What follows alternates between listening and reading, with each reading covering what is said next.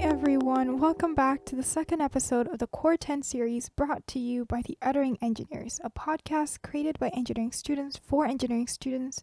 My name is Patricia, and today I am joined by Hitain, who is a first-year ESS representative who some of you already know from a previous episode. I'm happy to introduce Dr. Dan. Dr. Dan has been a professor who's been teaching Engineering 202, engineering statics, for many years now. Dr. Dan, would you like to talk a bit more about what 202 is? Sure. So 202 or Eng 202 is a first-year common core course in our engineering program. It is usually offered in the winter term, and it consists usually of 4 sections based on the large number of students who take this course. In terms of logistics, it's usually 3 lectures per week and 1 tutorial. There is no labs, and it is a prerequisite for the civil engineering students who want to go into second year. So in terms of the topic, it's a mechanics course, and statics means we are looking at bodies that are at rest. And that's something that we are really interested in civil engineering. We usually don't want our buildings to move. So all the forces that we apply, we have to make sure there's some sort of balancing each other and are in equilibrium. And that's what this course is about. So usually we start with an overview of what types of forces and loads we have. For example, we have gravitational loads. If you think about a structure, it has a weight, so that self-weight is a force or several forces that need to be considered. We have wind forces. That's usually a horizontal force pushing against an outside wall of a building. We have snow loads. So we have several types of forces. Some are called point loads. They're really acting at a specific point. Others are more like distributed over an area. Others are a volume force that are some sort of occur from the gravitation forces. So once we know these different types of forces, we can then summarize them to all 2 point loads. And then we apply them to our bodies. In engineering, we usually call it more like systems. And if we go civil specific, then it would be like our beams and columns, the structural elements that we use when we build, let's say, a house or something like this. So we apply them, we apply those forces, and then our main objective is we need to balance them.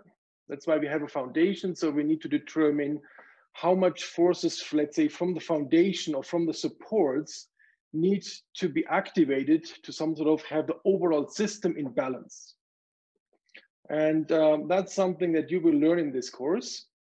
What are the so-called reaction forces?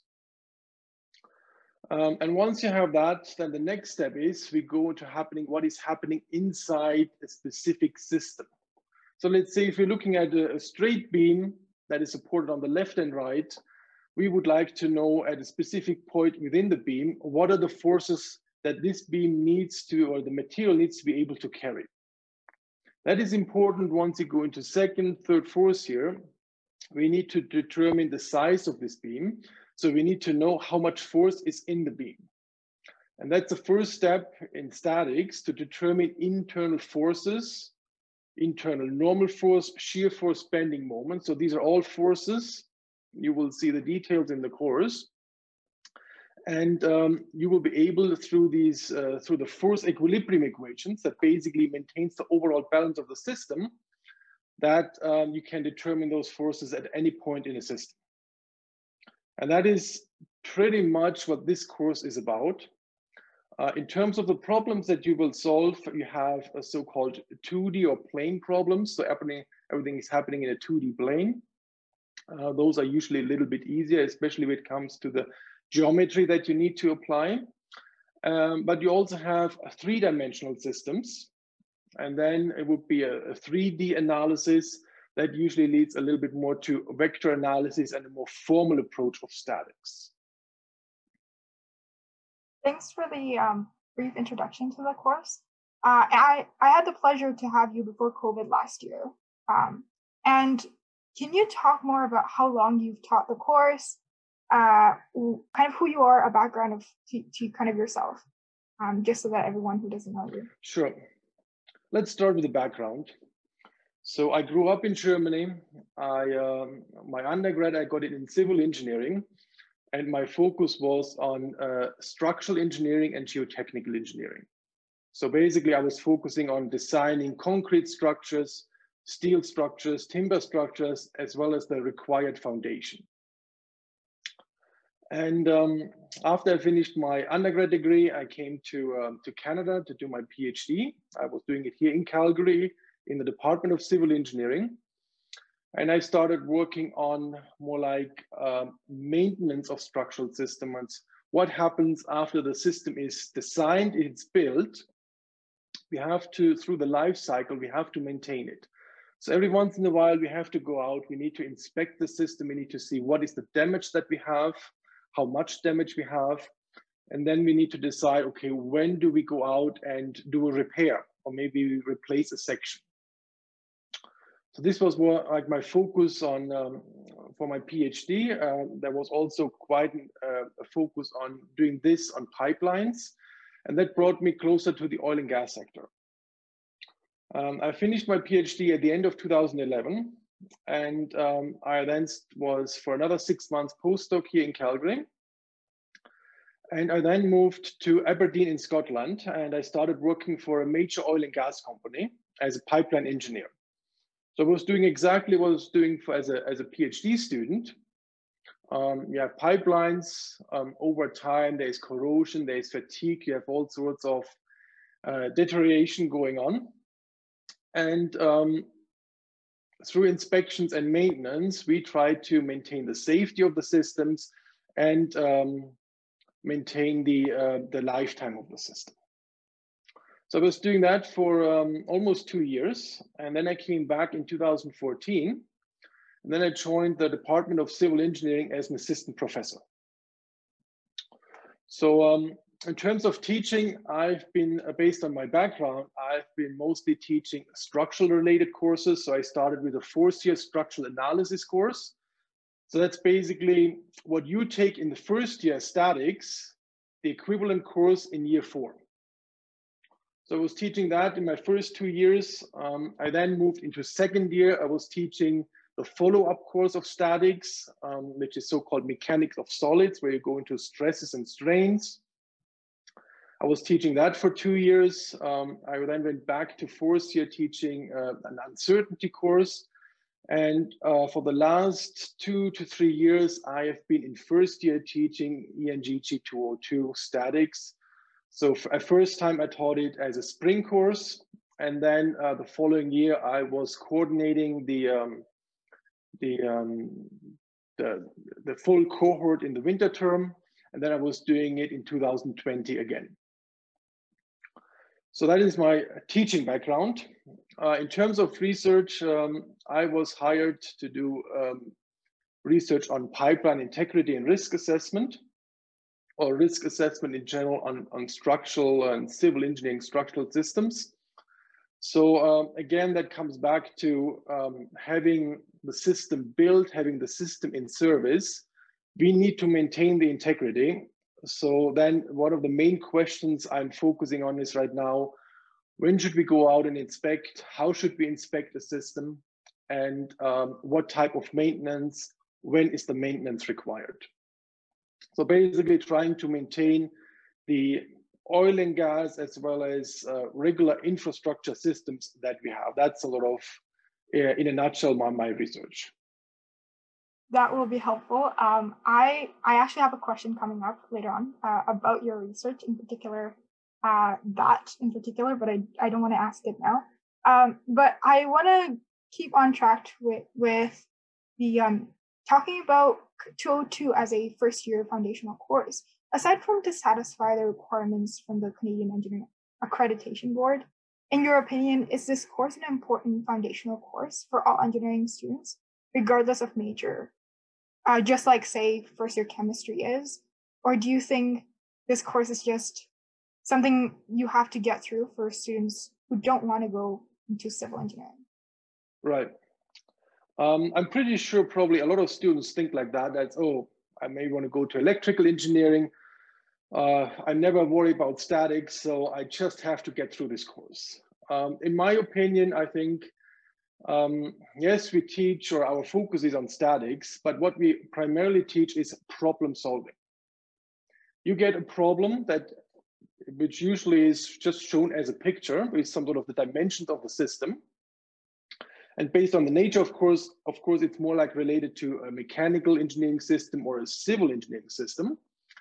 And but then from that point, getting to your final answer, there's some sort of an approach behind it. And that's the problem solving part. And that's really the true intention behind this course is like, okay, given what you have, how do you slowly take away the things that you don't need, that are not really relevant, to get to the core of the problem, then formulate a mathematical model, and then trying to solve the model. So that's what we try to teach. And so in my opinion, I think this course would be beneficial for all engineering students. But I fully acknowledge in terms of applications, it is really tailored towards the civil engineering and mechanical engineering students. Yeah, I definitely agree with that statement about problem solving. Because I know in high school there's sort of a common phrase I would hear is physics is about plug and chug. It's just plugging into equations. But doing 202 this semester, I can definitely say it's a lot of problem solving, and I think that part of the course makes it a lot more interesting because it's using the sort of the prior knowledge you have given a new scenario with uh, applications of the principles you've learned, and then trying to find solutions to that. And that's what engineering is all about. So whatever major you go into, I think having those problem solving skills is a must. So I definitely agree with that statement. Yeah, I agree too. So in my, I don't know in your cohort, Jatine, but in my first year cohort, a lot of people, I know that many people don't want to go into civil engineering, and so they're just breezing through the course, just completing each weekly quiz, just getting it done. But I think it's important what Dr. Dan said, that in the basic sense, every engineering course, first year or otherwise, is just a way to problem solve in a kind of different way. It's just practice to problem solving in different situations, basically. And that's, I think, is very important to kind of develop your own style of problem solving, even though you might not even care about the application, but it's just a good practice to doing things differently, even if you're not very comfortable with it. And what Dr. Dan said about you understand that it might not be tailored for everyone because the application is so specific to civil. That is a relief to hear for students who did not get an A in that course. Of course, I might or might not be talking about myself, but thank you for that. So as we all know, a lot of the courses have changed a lot because of COVID-19. It's been a drastic difference in how students approach lectures and as well as learn. So we just wanted to ask you, Dr. Dan, have you gotten an opportunity to teach 202 with COVID-19, and how has that sort of changed the style of teaching? And do you dislike it or like it, or do you feel like it didn't quite make the adaptation that it needed to? So I was teaching it the last time in the winter term 2020. And this is when we moved from in-class teaching to online teaching in the middle of the term. So I was the course coordinator, so I was heavily involved in making that transition happening basically over a weekend. As those of you who have taken a class with me, I try to sometimes bring a broomstick or a cable to class, so it's a little bit hands-on. I sometimes ask students to come to the front, join me at the blackboard, and we try to illustrate some of the basic concepts. Of course, when you do this online, and I was then teaching the rest of the term online using Zoom, that was not possible. I tried to do this here in my office at home by illustrating and trying to be some sort of equivalent to what I do in the classroom. but I don't think I got really the quality across that I would have gotten in actually being in a physical classroom on campus. In terms of the content, I don't think there was any change. I don't think there's any change this year. So the same content is covered and has been covered for many, many years. I think the major change is how the lectures are delivered. Of course, it's all online. It may not be as interactive. I've heard other classes that might be a little bit smaller, where there is a lot of discussion going on, because you now also have a chat function where you can write down your question. You don't have to actually ask it personally. So it can really work both ways. And from my experience, I saw that as well. I got less questions when it was in class, but then when I was teaching it online, I saw I had the chat on the right and there was constantly questions coming up. It even came to the point where I was like, I really tried to stay on top of this, but there were too many questions. So if I would have to teach it again, maybe next year, I would like to have, let's say, a teaching assistant with me who some sort of can monitor the chat and some sort of try to reply to questions directly or bring them up and ask on students' behalf. So it's really streamlined and it doesn't distract me as much from observing the chat and teaching the material at the same time. I usually teach all my lectures live and then they will be recorded. So having a good performance is really important. As well as having a lot of input from students, it really makes a lecture come alive. It's we see right away, okay, what are some of the issues that are maybe were not as well explained. So that would really help if we can continue like that. We also see a major change in terms of how we assess the students. I mean, usually we had in-class midterms, we had in-class final exams. Now this is all online. Last year we had it set up on D2L in form of quizzes. These quizzes were some sort of stage, so you had to pass one stage to get to the next. And that also helped that an early mistake was not carried forward through the entire problem. I think overall, that was, as an online exam, it was a very good concept. And I really liked it and I got very good feedback from the students. So there have been definitely some changes. Overall, I personally prefer to teach a lecture on campus in class.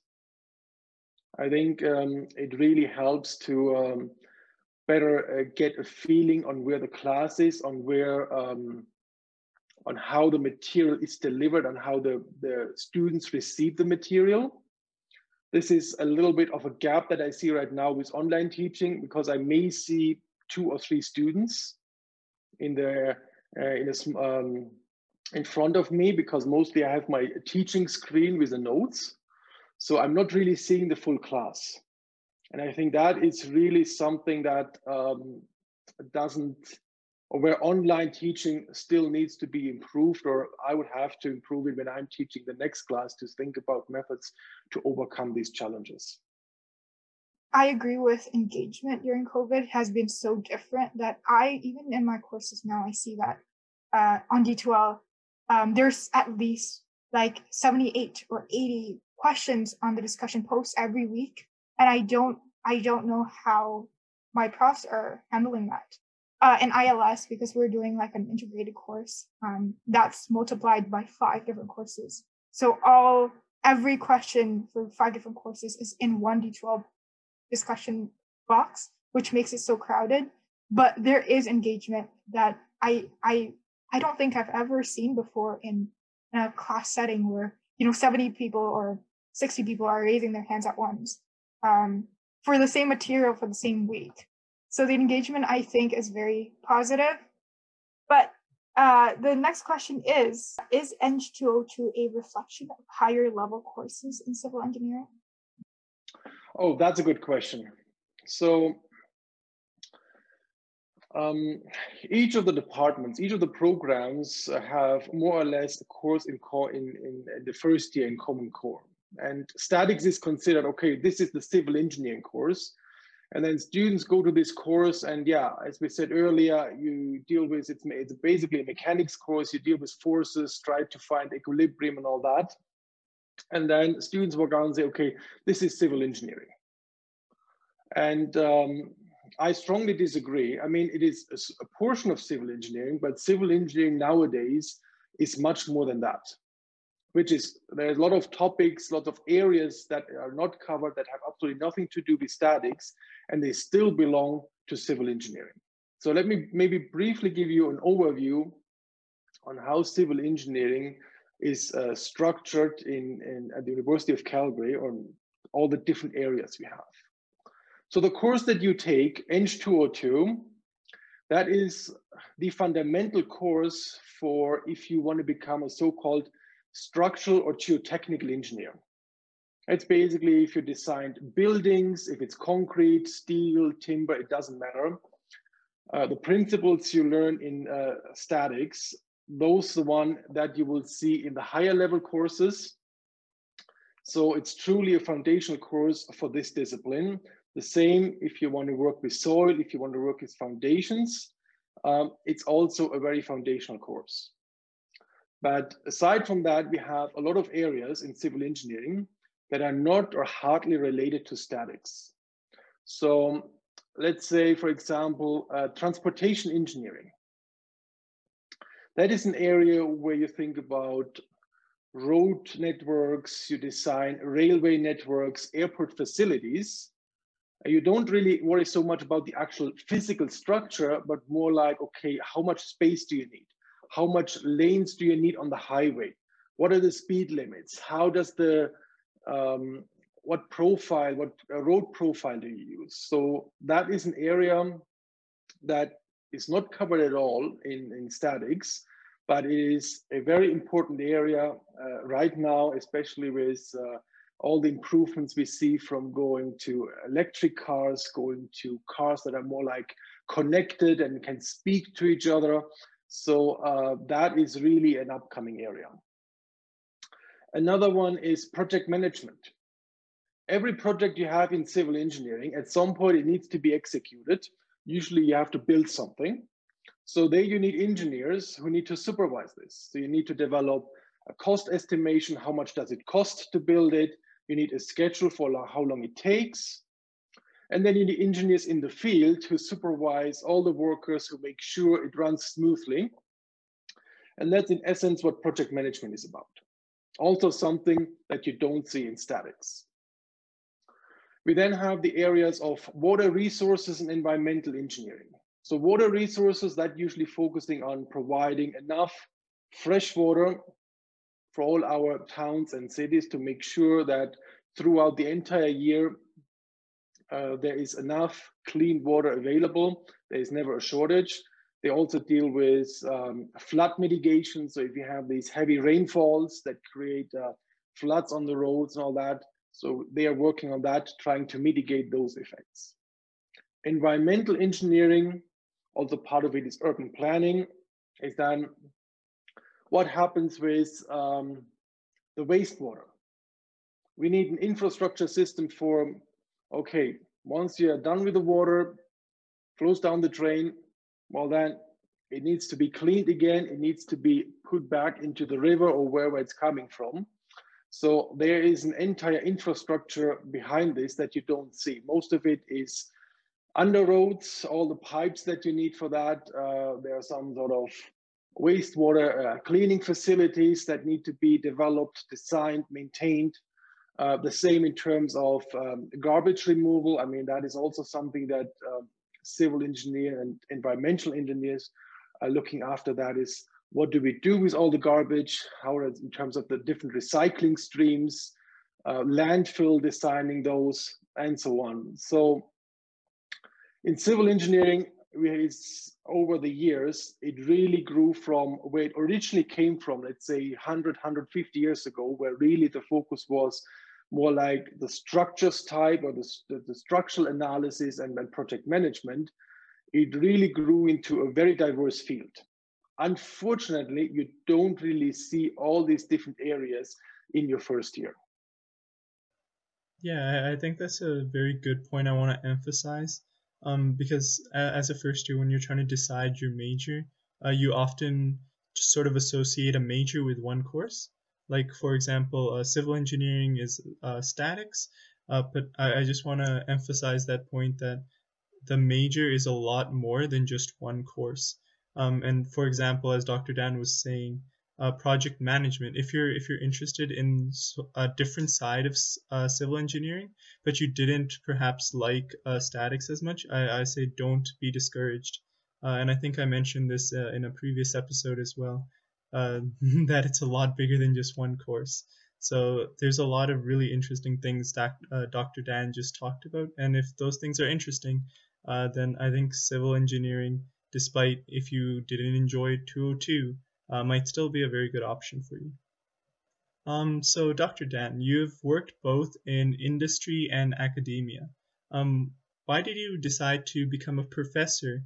And is there any advice you would like to give to students who might be considering this career path as well? So after I finished my PhD, for me, it was very clear I would like to go into industry. And at that point, I was convinced I would stay probably in industry for the rest of my life. So what happened is, as I said, I moved to Aberdeen. I started working for an oil and gas company. And I really enjoyed the work. It was very new. You really had direct projects in front of you. Okay, this is a problem that needs to be solved. So it was very different than from doing research, being very on the theoretical side. Now you could really apply your knowledge. And I really enjoyed that part. In my case, it also involved a lot of traveling to different business units across the globe. So I was a lot on the road. And to be honest, a little bit more than I personally liked. And in the first 1.5, 2 years, it was very nice. I mean, you fly around, you're for a few weeks there, then you come back to the main office, you work and so on. And then this new position in civil engineering came up and I applied and I was selected. So then I had to make a decision, okay, what do I do? And I decided to go back to the university, go back to academia and become a professor.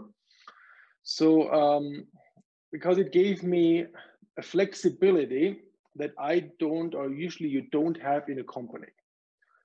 Right now I have a flexibility in terms of the research that I do.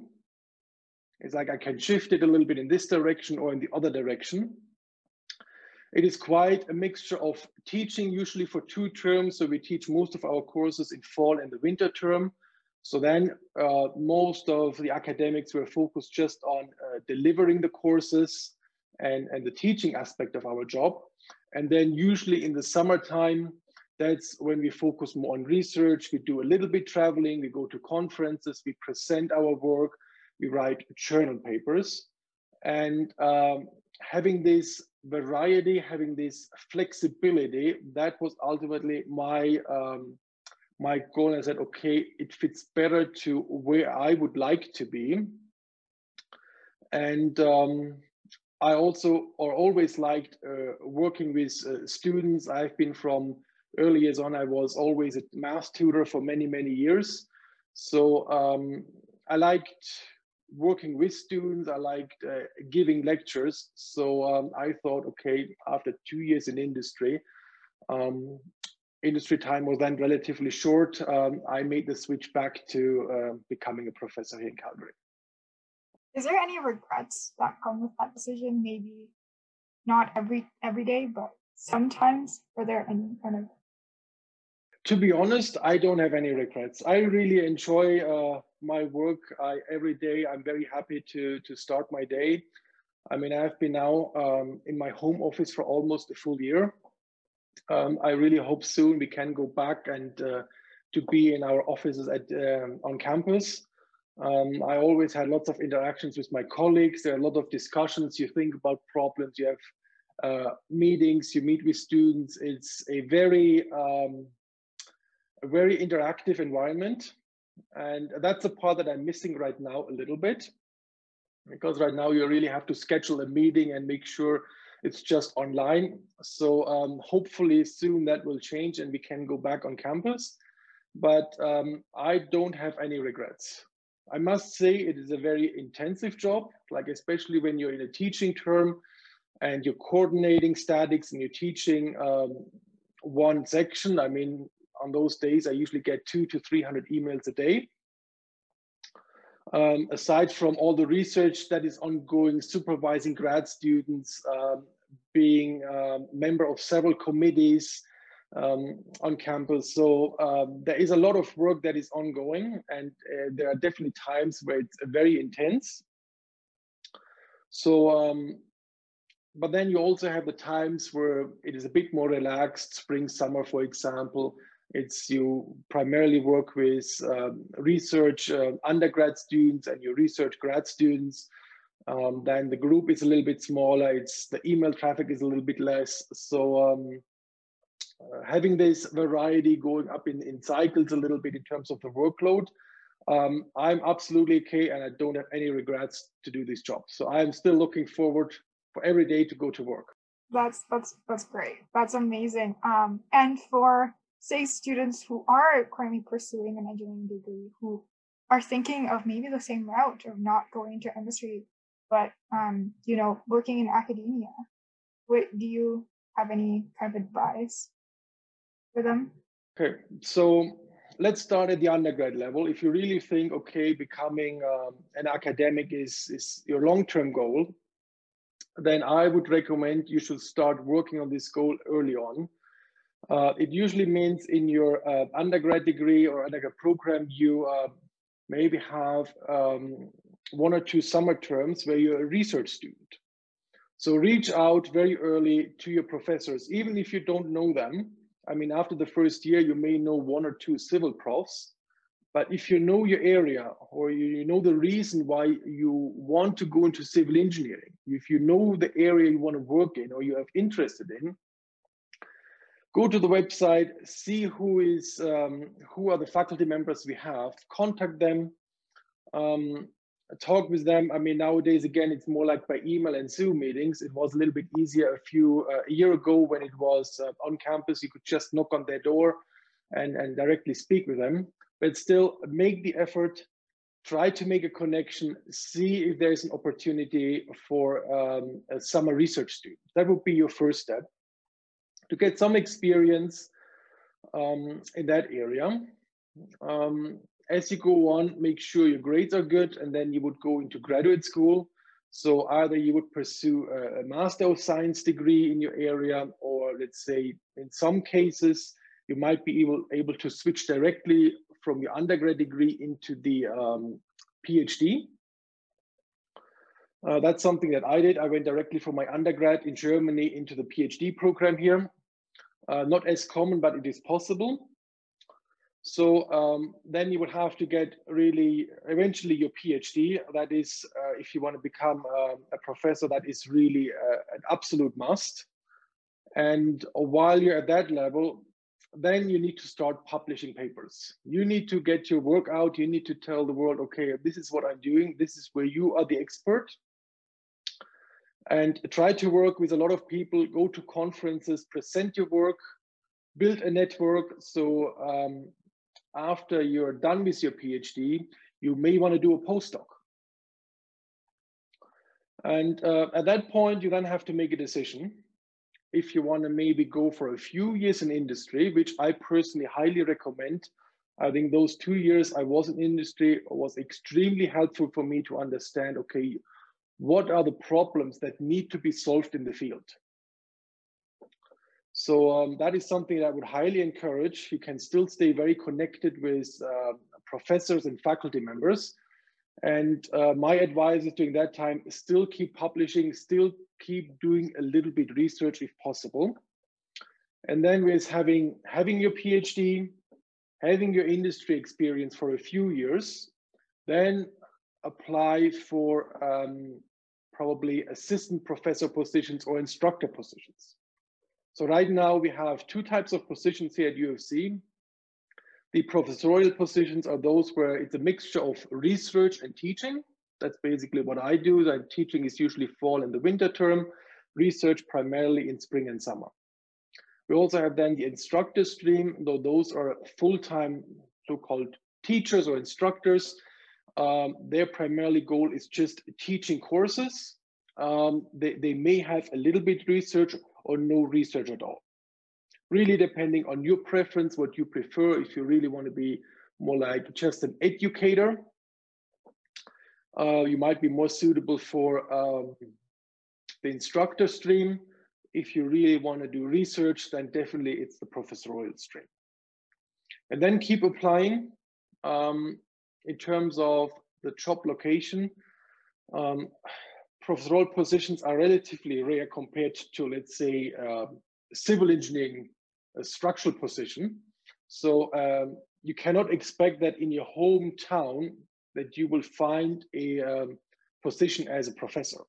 So you would have to apply nationwide at international levels and see where is an opportunity, where is a good fit, and then find your way to academia.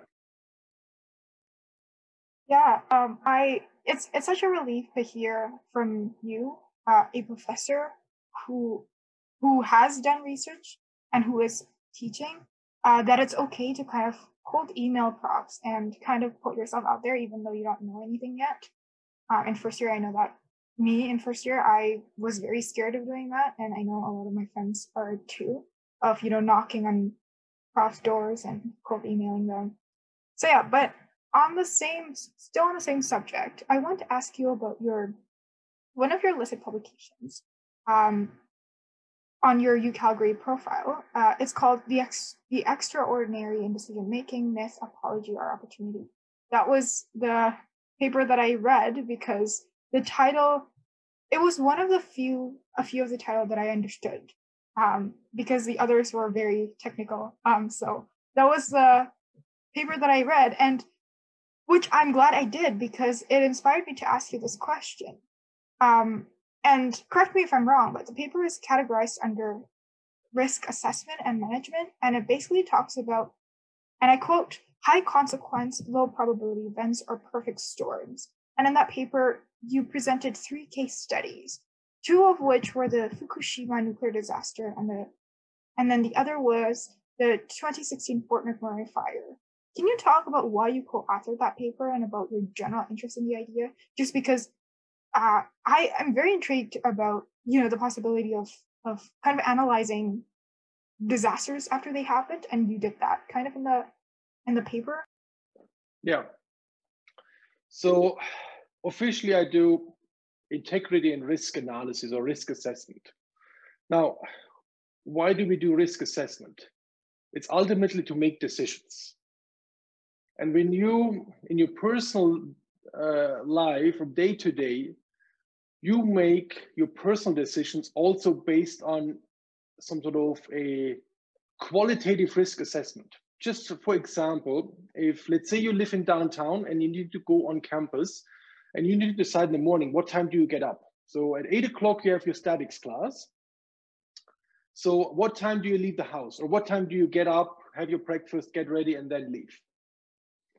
So everyone comes up with a different answer. There is a personal preference in there. Some, they like to be very early. They sit half an hour, 20 minutes early in the classroom, ready to go. And then you have a few that might be late. They might be late for reasons that was not their fault because the train was late. So when we make decisions, we think about, okay, what will happen? What will happen if I, let's say, miss the lecture? Yeah? Or think about if you have to be at an exam at 8 o'clock in the morning. You probably start a little bit earlier because you want to eliminate all those possible uncertainties that you have from the time you get up until you arrive at university and you sit down in the classroom. So my work is, if I want to formalize it, I do formal decision analysis. I really try to draw out a so-called decision tree. What are the options that I have? And then what will happen if, let's say, I make a decision right now to not repair a, let's say, a bridge. There's a chance that something will break. That chance will increase as time goes on. And then, of course, we also have to deal with the consequences. If it breaks, we may have fatalities, we may have injuries, we have high costs to repair it. So this is part of risk assessment is this decision analysis. And that was some sort of the driver for this paper, because usually in civil engineering, all our systems, they're very safe. So they categorize into the failure, or the probability of failure is very low. But if something happens, if a structure fails, if it partially fails, we often have to deal with very high consequences, even up to fatalities. So we have these rare events that don't happen very often, but when they happen, they are really severe. And this is basically our game that we play in civil engineering. And that's why I'm doing risk analysis to quantify, okay, what is the actual risk? And then based on that, feed this into a formal decision analysis to say, okay, what is the best way forward on what should we do? So it's not just intuitive decision-making, oh, maybe let's do this or that. Really try to come up with a mathematical model, use that model, and then it's relatively complex, and then make the decisions or advise on the decisions on how we should go forward. Now, this process can be very formalized, and I've done this in a lot of research papers, but there's also a little bit more to it. Not every model is perfect. We are missing things that are not modeled, that are not included in the model. So as much as we rely on computers and we make this formal decision analysis, we as engineers, we are still able to think through and think about possibilities that are not included, where we say, okay, the computer is telling me this is the best option to go forward, but I may want to deviate for certain reasons. And that was some sort of the driver behind this paper that you mentioned to write it, because you see there is not much, there is no analysis really involved. There's not the hard number crunching that I usually do in the papers. It's more like, it was mostly text. It was mostly bringing in aspects that are not considered in a formal analytical decision analysis that led to these extreme events, like you mentioned 2 or 3 examples, where the analysis, the actual formal and numerical analysis was done very well, but there were extra events, extra uncertainties that were not considered, and they were basically triggering those extreme events in the end that in some of the cases led to a lot of fatalities. I knew it was a civil engineer's job to make sure that pipes don't burst and bridges don't collapse and buildings don't just fall right out of the sky. But I never knew that there were subject areas dedicated to exactly analyzing kind of this very, very high risk and kind of high fatality happenings that can happen in the world, the way you did. But, I don't really have that much knowledge on what really civil engineers do, so I can't really say anything. But if let's say you go to civil engineering and you become a structural designer, so you may design a high-rise building, you decide on the thickness of the columns, you decide the thickness of the slabs, and then you may have several hundred people living in this building for, let's say, 50, 60, or even longer years. So I know you're not really directly confronted with that problem, but in your mind, you should be, definitely as a civil engineer, you should be aware, okay, this is what is going on. If I decide, okay, this is the column we're going to use, that the likelihood of failure is very low, but we also have possibly very high consequences. And that's why once you are out of your undergrad degree, then you become an engineer in training. So you need to build up a little bit more expertise before you become a professional engineer. And then it's probably even more aware, because then you have the signing opportunity to sign off on final designs and say, yes, this is okay. I'm signing for it, that this design is absolutely okay, and now we can build it. And if something happens, hopefully it will never be the case, but then it will come back and say, okay, who signed off on those drawings? Who was the engineer behind this?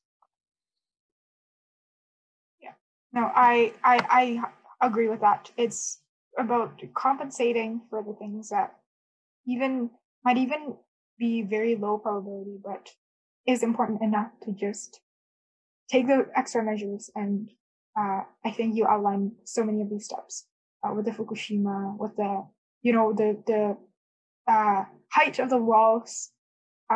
It's important to take the extra measures so that things like this don't happen. Yeah, I think it's an engineer's job to make sure you consider all the possibilities. So before we wrap it up, I just wanted to ask, do you have any final general advice for incoming engineering students or current engineering students? I have a few. The first one is develop a network as soon as possible. Network with your student. First year, and the same as with the higher years, they can be very intense. You're taking a lot of classes. There are a lot of deadlines. There's a lot of things going on once you're in the middle of the term. Those terms are usually fairly intense in terms of the workload that you have. So having a good network, having friends around you that study with you, it really helps to get through this. It makes sure you don't forget anything, you don't forget deadlines. But you also see you're not alone, you're working together for the same goal. I think that is really important when you come together from high school. Now you're all together in this sometimes massive classrooms.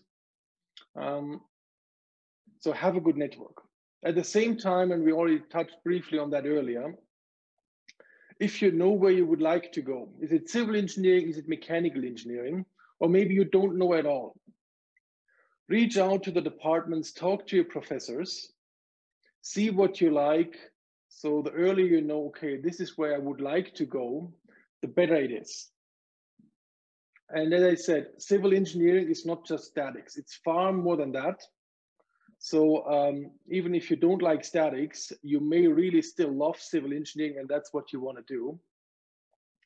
So please make sure to reach out to your students and develop a network, as well as with your instructors.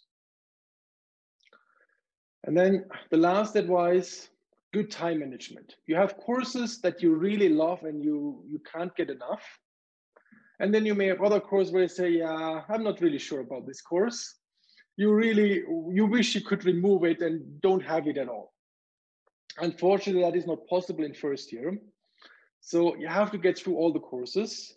So make sure those courses you don't like, make sure they don't become a problem. That means you need good time management for every course. Assign a time, have a good schedule. Okay, this is the time that I'm dedicating today for this course to do a certain assignment or quiz or whatever it is. And then make sure you're not really dropping a course. So you work on all courses more or less at the same time.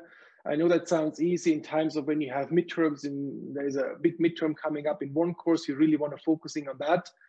But make sure to have it as much as possible balanced in terms of all the courses you work on, and keep a little bit time to yourself. At some point, all the studying is nice, but work-life balance is very important. So if it's Friday afternoon or evening, stop studying for a while, have a good time with your friends, and then maybe after a day or two, then go back to studying. That's my advice. That is fantastic advice. All three of those things are definitely things that have helped me a lot in first year. So I'm really glad you mentioned that. So thank you so much. It was a fascinating conversation with you. Patricia, do you have any closing remarks? Yeah, mostly to kind of plug the Instagram account. But thank you. This concludes our meeting for today. I want to thank again Dr. Dan and my co-host Hatain for the wonderful discussion today, as well as our listeners who are tuning in. If you're a prospective student or haven't taken the course, welcome, and I hope we are giving you more insights on first-year engineering courses as a whole. If you're a student who has taken the course, I hope it was a pleasant walk down memory lane, and I hope you learned something new. If you have any feedback or specific questions about first-year engineering courses, please do not hesitate to reach us through our Instagram at @utteringengineers. So yeah, I think that this has been the second episode of the Core 10 series. We will catch you in the next one. Thank you.